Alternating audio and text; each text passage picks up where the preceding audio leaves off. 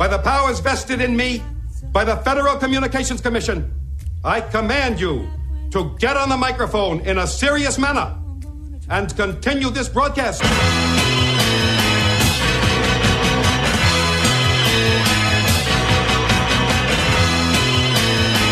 Welcome to Cairo Nights. I'm Spike O'Neill. Kevin Deers is on the board tonight. Boom, boom, boom, boom. And I already screwed up. What'd you do? Kept the music on too loud. You can never play Elvis Costello too loud, There my we friend. go. Radio. Come on. Okay, let's blow out speakers then. I'm just kidding. You got in trouble earlier this week, by the way. Calm down. You know about that? Yeah, I know about that. How does everyone know about that? This is uncomfortable. Because I got a memo, man. I got a memo. Yeah, Kevin's a product of rock radio. Yeah. Kevin has, you were a KGRG graduate. Mm-hmm. You've worked for the local rock station. You still work for the local rock station. I do. Yeah. Kevin's the kind of guy that's, he's like a mercenary. Kevin works for, I think, 3 different stations now, currently at the same time. Yep. And you do the metal stuff still, right? You're yes. a big metal head. Yep.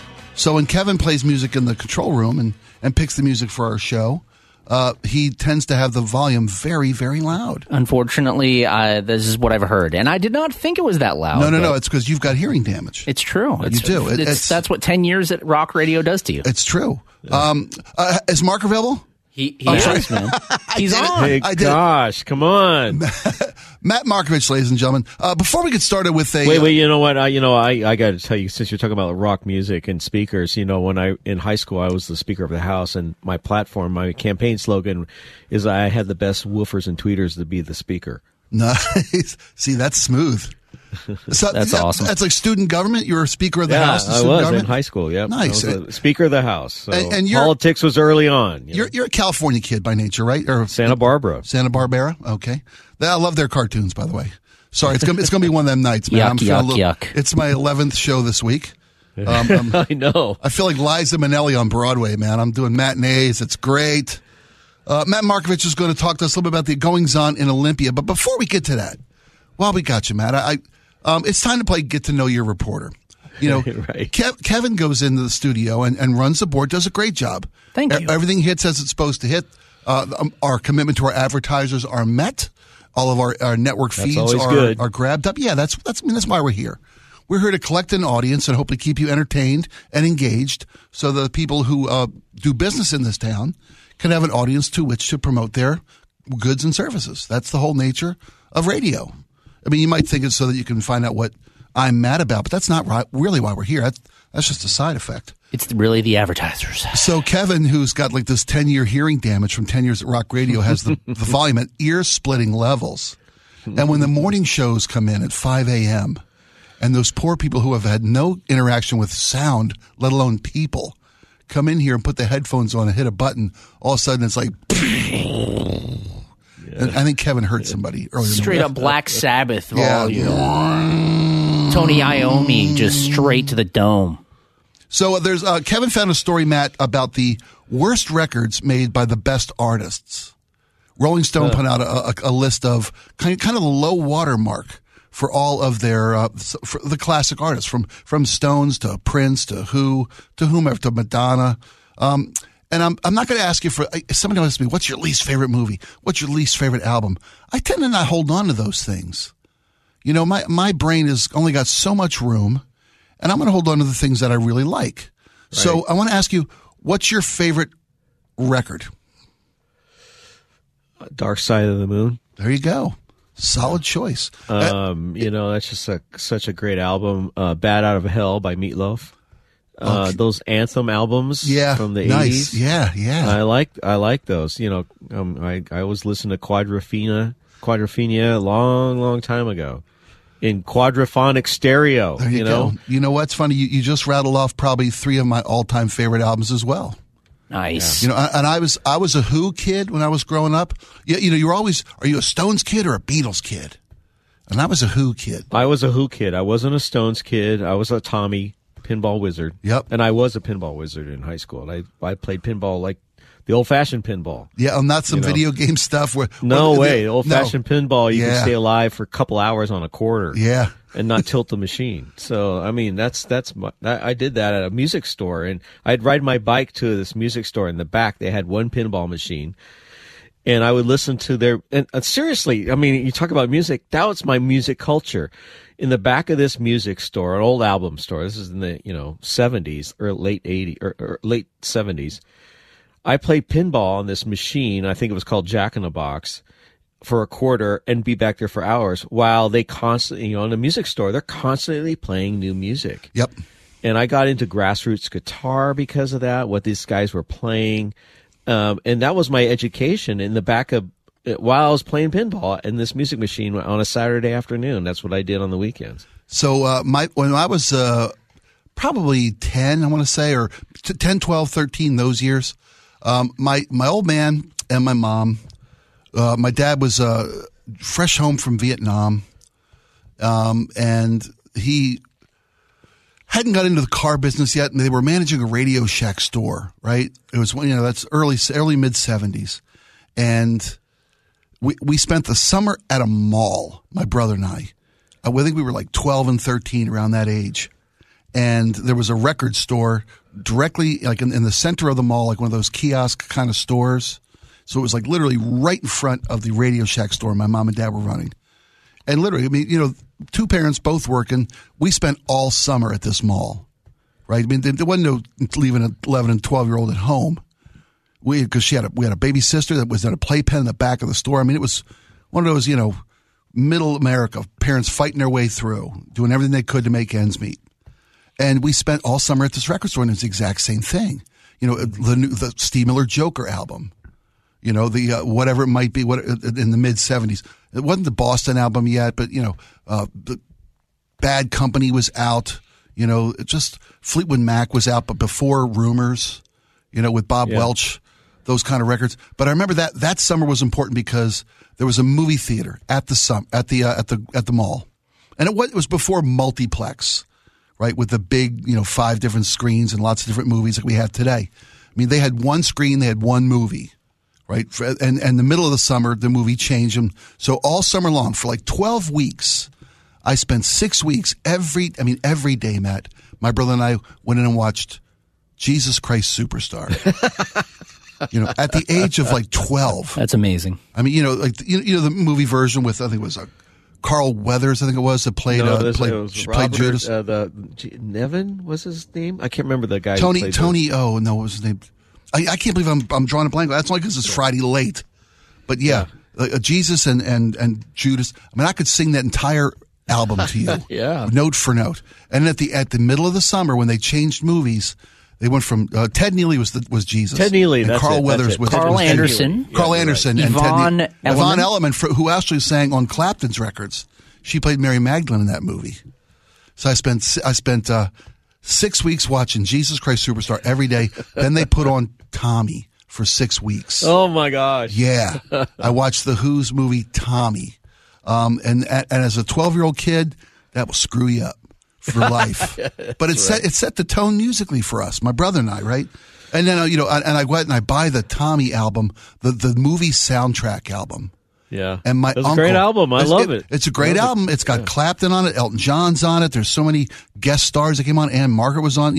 Jack Nicholson sings there's a doctor in town on that record. Well, then my uncle said, no. And my uncle gave me a copy of The Who's Tommy. And that's okay. Oh, you're listening to the sound. Yeah, I was talking about this. Okay.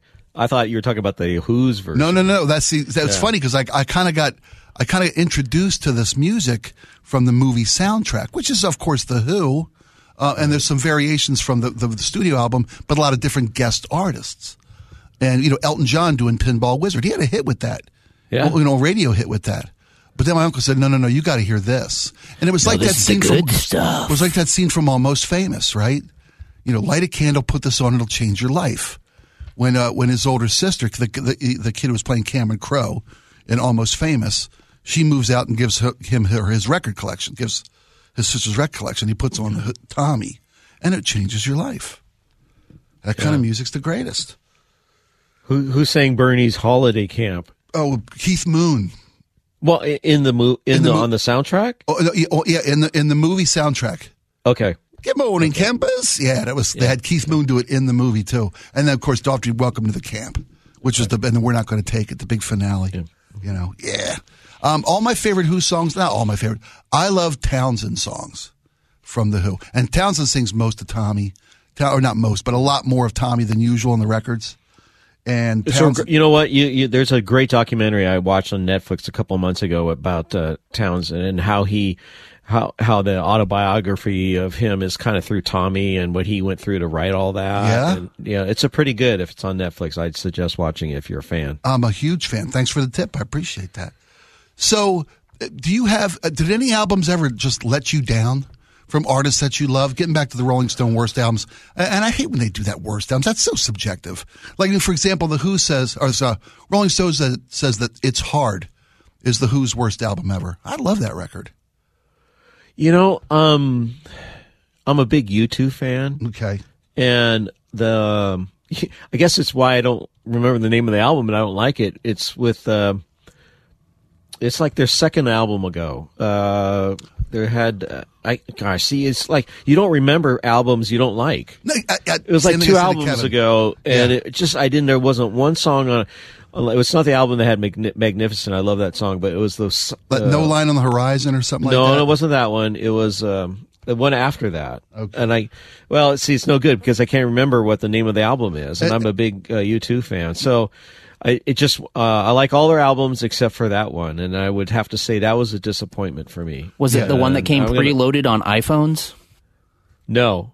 Oh yeah, that's. Oh yeah. It did have a song. Yes, it was. Yes, it shows the guy holding another guy. It's Adam. It's Songs of Innocence. Yes, that's it. Right, that's it. Right. Songs of Innocence. Thank you. And they literally loaded it for free without anybody asking on everybody's iPhone. Yep. Yes, I didn't like it at all. The whole album. Yeah. I was not crazy about that either. Now they're doing this. The latest thing they've done. I mean, that's kind of heartbreaking too, because I mean everything after How to Dismantle an Atomic Bomb, I thought really was like, okay, they're out of gas. They really haven't written great songs. And it was funny. Who was it? Daltrey just did an interview. Roger Daltrey of The Who said, "Why would I bother writing any more new music? We have nothing to say. We're 70-year-old men." Who are we speaking to as an audience these days? I mean, what was the last great Stones song? Yeah. I mean, and that's just part of the deal. I mean, I love that these bands still get out and tour. I just saw Springsteen last week. And the new Bruce record was all covers, but the one before that was he did Western Stars, and then he did My Letter to You, and he played a couple of those newer songs at the show. But you go for the stuff that when they had their muse, when they were in their 20s and 30s, when they were still fighting for a piece of the pie and talking about the lives that they grew up at, the things they had done, the experiences they'd had that got them, the musical anger and drive. Well, you bring up these bands where the guys are in their 70s. Kiss is coming to the Climate Pledge, right? And I thought about it, and I thought, if they stand out there and do kind of like an acoustical set, I would be totally disappointed. Oh, I want to see the glam rock of the 70s in a big Climate Pledge with lights going off, fire, everything, smoke. And if Gene they wouldn't be dripping blood, the whole night. Yeah. I mean, and you figure, well, these guys in their 70s, are they going to still do that? I was a huge Tubes fan, and they had Fee Waybill was the lead singer there, and he comes out in this character at the very end on White Punks on Dope, and has this character called Quaalude, and he's in his big tall shoes that are 2 feet tall, and it's tight, and has this whole character. But he's 70 years old. I don't want to see that anymore. It's I want to relive my youth through that, but at the same time, he's 70 years old. I don't want to see a 70-year-old guy doing a Quaalude, a big hair rocker character. It's funny because we saw this last Stones tour, right? My wife and I, and they did a nice job. And Mick can still throw it around on stage. It looks kind of weird to see a 70-some-year-old Mick Jagger, with the clapping and dancing and shaking his butt, but he still can do it. Mm-hmm. And we just saw Springsteen last week, and I know I've belabored this. Springsteen. These are classic guys, but I'm talking about. No, I hear you. I don't want to see Iggy Pop. I loved Iggy Pop and the Stooges. I love those. I love that music, but I don't want to see. I mean, Iggy always ran him with no shirt on, and now it's kind of like, oh my gosh. Yeah. It's hard to look at a 70-year-old guy with the skin and know it's tough. You ever see Army of Dead? Or, sorry, you ever see Evil Dead? The Necronomicon book? Oh, yeah, yes. That's what yes. Iggy Pop's chest looks like these days. Yuck. Best tour you ever saw, Matt Markovich? I saw The Wall, Pink Floyd, a big Pink Floyd fan. Okay, so now when it did came out, I saw their second show in Los Angeles when I was working at KMET. Great seats. Wow. I was privileged at that point working for the big radio station. Yeah, isn't that great being part of radio and getting to do the things you get to do? You know, I got to see the Who. I saw all the bands when they came through Los Angeles at that point. But, you know, The Wall was that one-shot wonder tour where they did 8 shows. And I saw the second one in the Sports Arena in Los Angeles where they, you know, if you haven't ever seen it, you know, they literally, in a big arena, they build a wall all the way to the top of the arena. And if you know the album, you hear an airplane crashing. Well, they had an airplane crashing into this wall. It crumbles down. The airplane's on fire. It lit the sports arena on fire up in the upper deck. Wow. Everyone's like, wow, is this part of it? That's really cool. I mean, that's real fire up there. Yeah, look, they're rushing real fire. people out. Yeah. And they had to put it out, and it was burning the curtains up on the roof. It and looks the rafters. so realistic. It's because it is. Wow. So, you know, that's probably the most memorable concert I've ever seen was that. Yeah. Because it was so iconic and it was so rare to attend a And that was concert. Pink Floyd before Waters and No, that was with Waters. I mean, before they had their falling out, was it the original four? Yes. You know, this is the original band. Yeah. Because I've seen Waters do The Wall, and it was amazing. It was truly amazing. And I've seen Pink Floyd since they broke up, you know, with Gilmour and Wright and Mason before Rick Wright passed away. And you know, but it wasn't the same without Roger Waters in that group. You know, it was a great show. We saw him up in Vancouver at BC Place. And that's another good documentary out on Netflix. They have the making of Dark Side of the Moon. That I've seen. Mm-hmm. What do you think about? Okay, real quickly before we're going to go to break, and when we come back, we're actually going to talk politics. We're going to talk. I swear, we're going to talk Olympia. You don't have to. No. This is so much more fun. So what was I going to ask you? But it has to be a payoff. You know, the audience wants some payoff. They want to learn something. Roger Waters just redid the entire Dark Side of the Moon by himself and said things like, you know, the guys were just basically session musicians. I was the only creative and artistic force in the entire band. What do you think of that kind of, I mean, what makes a guy do that? He's an old man. That's old manism. That's exactly what it is. A bitter old man. His emotions got the best of him. He couldn't get along with his own bandmates. It's amazing when you see guys like U2 still together making music together. So Mick and Keith, and who's now just Ronnie Wood's the last one left, right? Charlie's gone. I just watched a documentary. I love these documentaries. I just watched Brian Wilson documentary. Oh. You know, this one guy's been following for years, and, you know, Brian has had some mental issues. Yes, he has. And agoraphobia and all kinds of stuff. Yeah, he's a journalist. He's gotten to know really well, and it's just about him talking and taking him his old spots in Los Angeles. It's really well done. When we come back, I swear, we'll talk a little bit about what happened at Olympia the last few days. Been pretty historic days down there. Maybe we'll find some other stuff to talk about with Matt Markovich. It's Car Nights, Spike O'Neill, Kevin Deers. We'll be right back.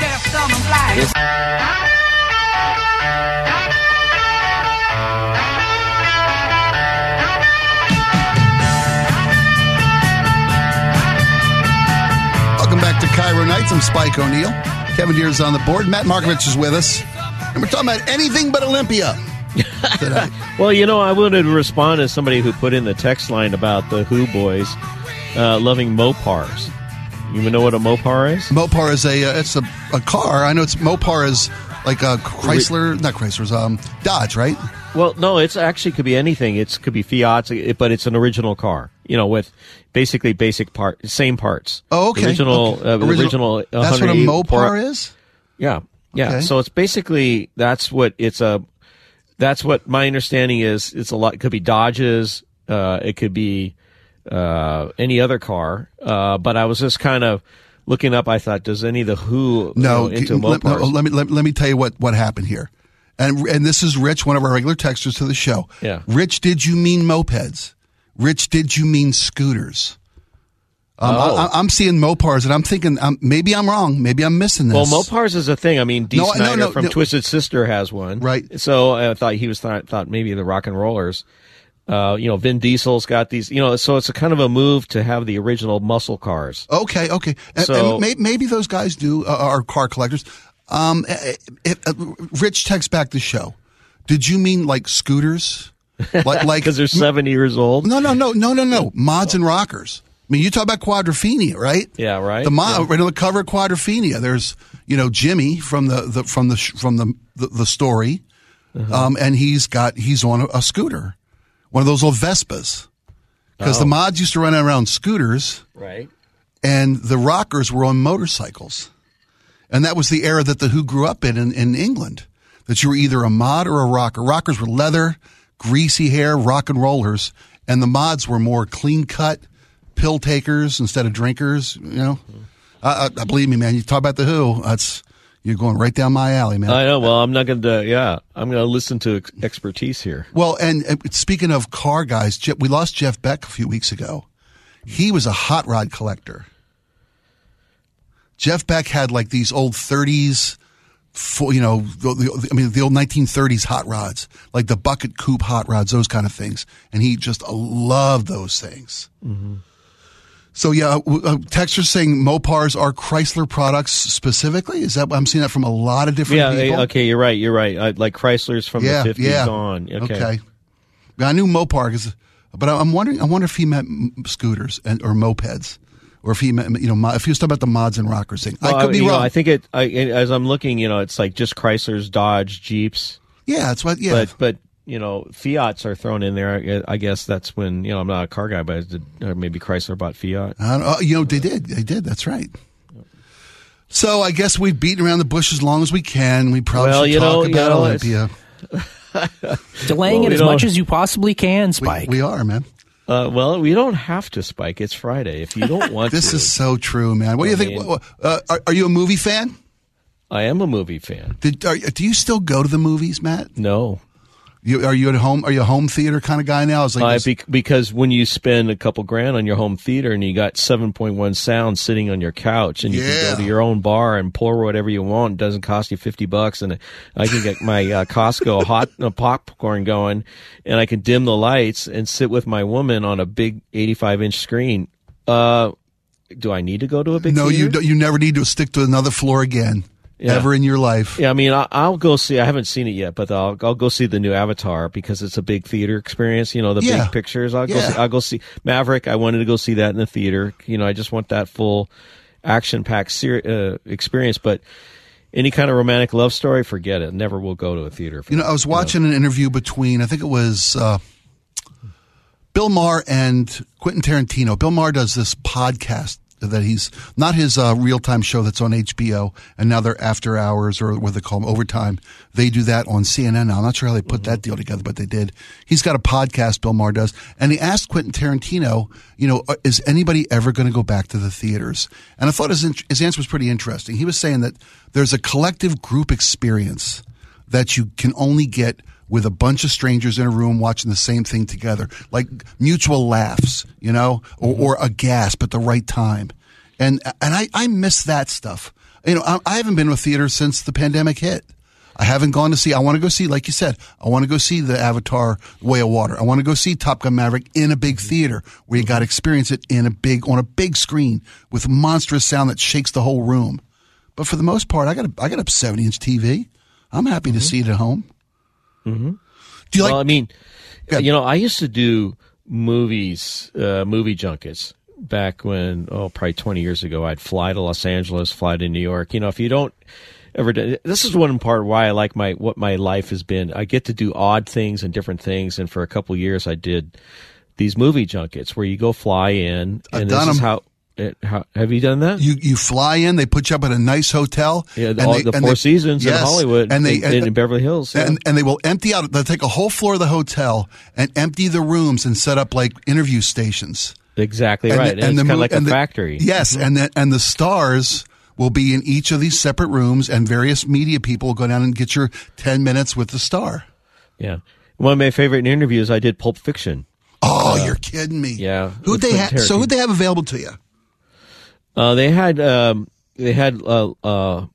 Samuel Jackson, and they had, am I blanking on him?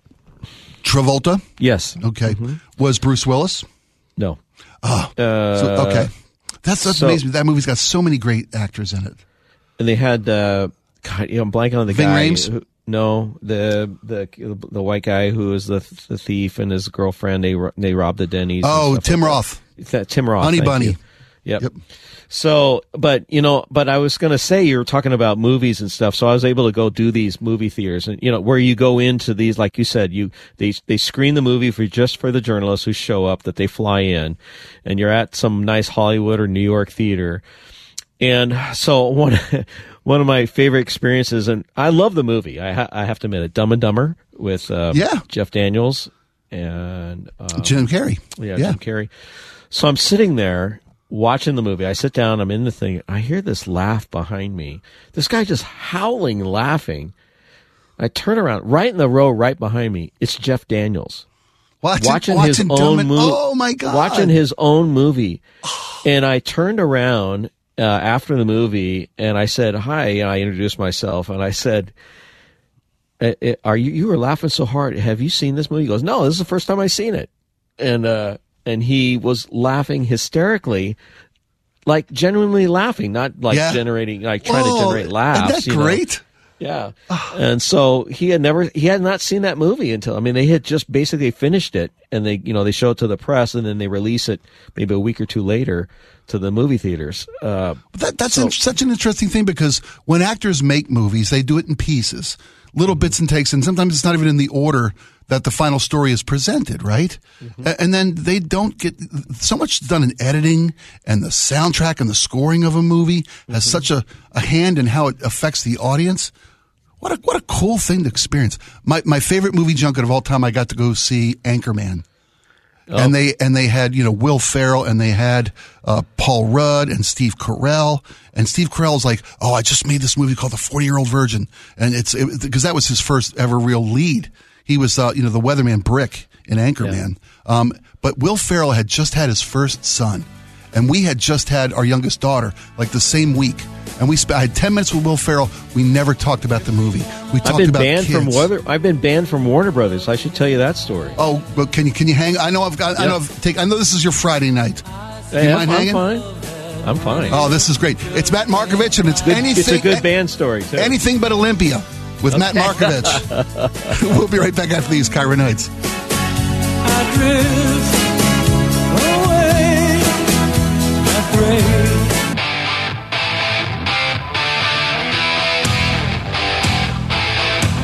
Welcome back to KIRO Nights. The text line, by the way, overwhelmingly asking us to talk about music and not take us down to Olympia. Okay. Matt Markovich is with us. Hey, man, I love having you on. I really do. I want to keep a couple things from the text line I want to clear up. Mopar we got that figured out. It's Chrysler, Dodge, Plymouth.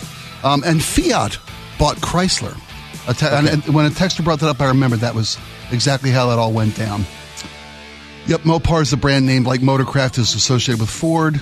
Then Mopar is associated with those brands. Hey, we actually have people listening. I guess they're responding, correcting us. That's a good thing. That's a really good thing. I tell you what, there's a cottage industry of correcting my mistakes at night here on KIRO Nights. I got a full-fledged team of research dynamos online. I love doing it too. So you were thrown out of Warner Brothers? Yeah. So I was talking about movie junkets, and this is a great story. Give me a minute to take it to tell it. Lay it out there. I was a reporter over at KIRO 7 in the early 90s, and I was doing these movie junkets, and I went to a screening of what was known as This Boy's Life. That's a movie that probably doesn't show up on your radar. It's a great film, big stars, very young Leonardo DiCaprio. You have Robert De Niro in it, Ellen Barkin, and essentially it's a horrible movie. It's about a father who lived in Concrete, Washington, who beats his son and his girlfriend, then wife, and she kind of enables him. And it's called This Boy's Life, and it's written by Tobias Wolff, who was actually the son of the man Dwight, who he wrote about. So it's semi-autobiographical. Big-time stars, big-time delivery movie. It just did okay on the box office, but it was a breakout movie for Leonardo DiCaprio. So I went down and did the junket, interviewed the stars, DiCaprio, De Niro, Barkin, came back to Seattle, did a story about it. And I get a call from, I want to remember if it's the sister of Tobias Wolff or a relative. It said, Matt, we saw your stories on Cairo 7.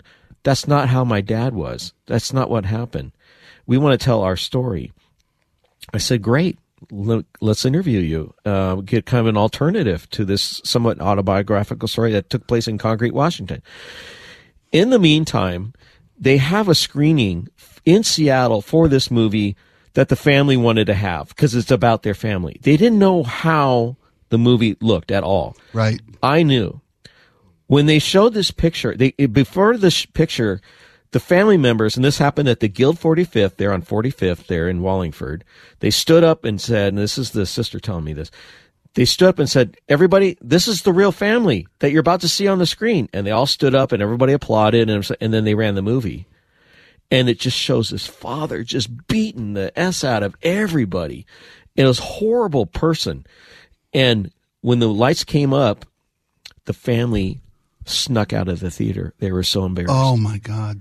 They had no idea how this meant their father was being portrayed by Tobias Wolff, the son that's in the that wrote about this. Right, and this was De Niro's character, right? This was the lead. The father was De Niro was Dwight, the father. So that same year that this movie came out, he died in Concrete, Washington, and the movie comes out. And so I do a story with the family saying, you know what was portrayed in the movie wasn't quite right. So I interviewed them. Of course, I had to call Warner Brothers and get their response as to what it was. And Warner Brothers says, hey, Matt, we do these movie junkets. We flew you down there. If you ever want to do one of these movie junkets, you run this story. You're never going to do it again. We're never going to invite you again. I run the story, kind of a token written response from Warner Brothers of defending the movie, but it was very emotional about the family members who told about the real father and how he wasn't portrayed he was portrayed wrongly in this movie. Right. And now I was forever banned. You never got to go to another Warner Brothers junket. Oh, but that's just it. As a journalist, you could say, yeah, we're taking a freebie. We're getting flown down there by the studios and treated well and shown a movie. I mean, they used to, back in the old days in these junkets, I flew into Acapulco. You go to Nashville. They blew up a building for a Stallone movie. I went to Demolition Man. They literally blew up a building as to kind of promote the movie. Demolition Man. They have way too much money, don't they? Yeah, they did. They still do. They still have a lot of money. But those junkets those expansive big junkets are long gone. Yeah, they are. Those days are gone. But I have forever banned. I never heard from Warner Brothers ever again. I remember I was down doing, I forget which junket it was. I think we were doing a Ben Kingsley movie. I can't remember which one it was. I think it was Species. It was called Species, like a B-rate Ben Kingsley movie. And we're down there and we're at the Beverly Wilshire, right? I mean, they put you at the nicest hotels. Right. And we're in the lobby and there's chatter, and the whole lobby goes dead silent. And I'm looking like, did somebody come in to rob the place? And Sean Connery is walking through the lobby. And we're talking about 100 people, 150 people in this lobby, just there's that din of conversation. And when Sean Connery, 6'4" Sean Connery, goes walking through the lobby of the Beverly Wilshire, the whole place just dropped, and just jaws dropped open, and watched him walk across the hall.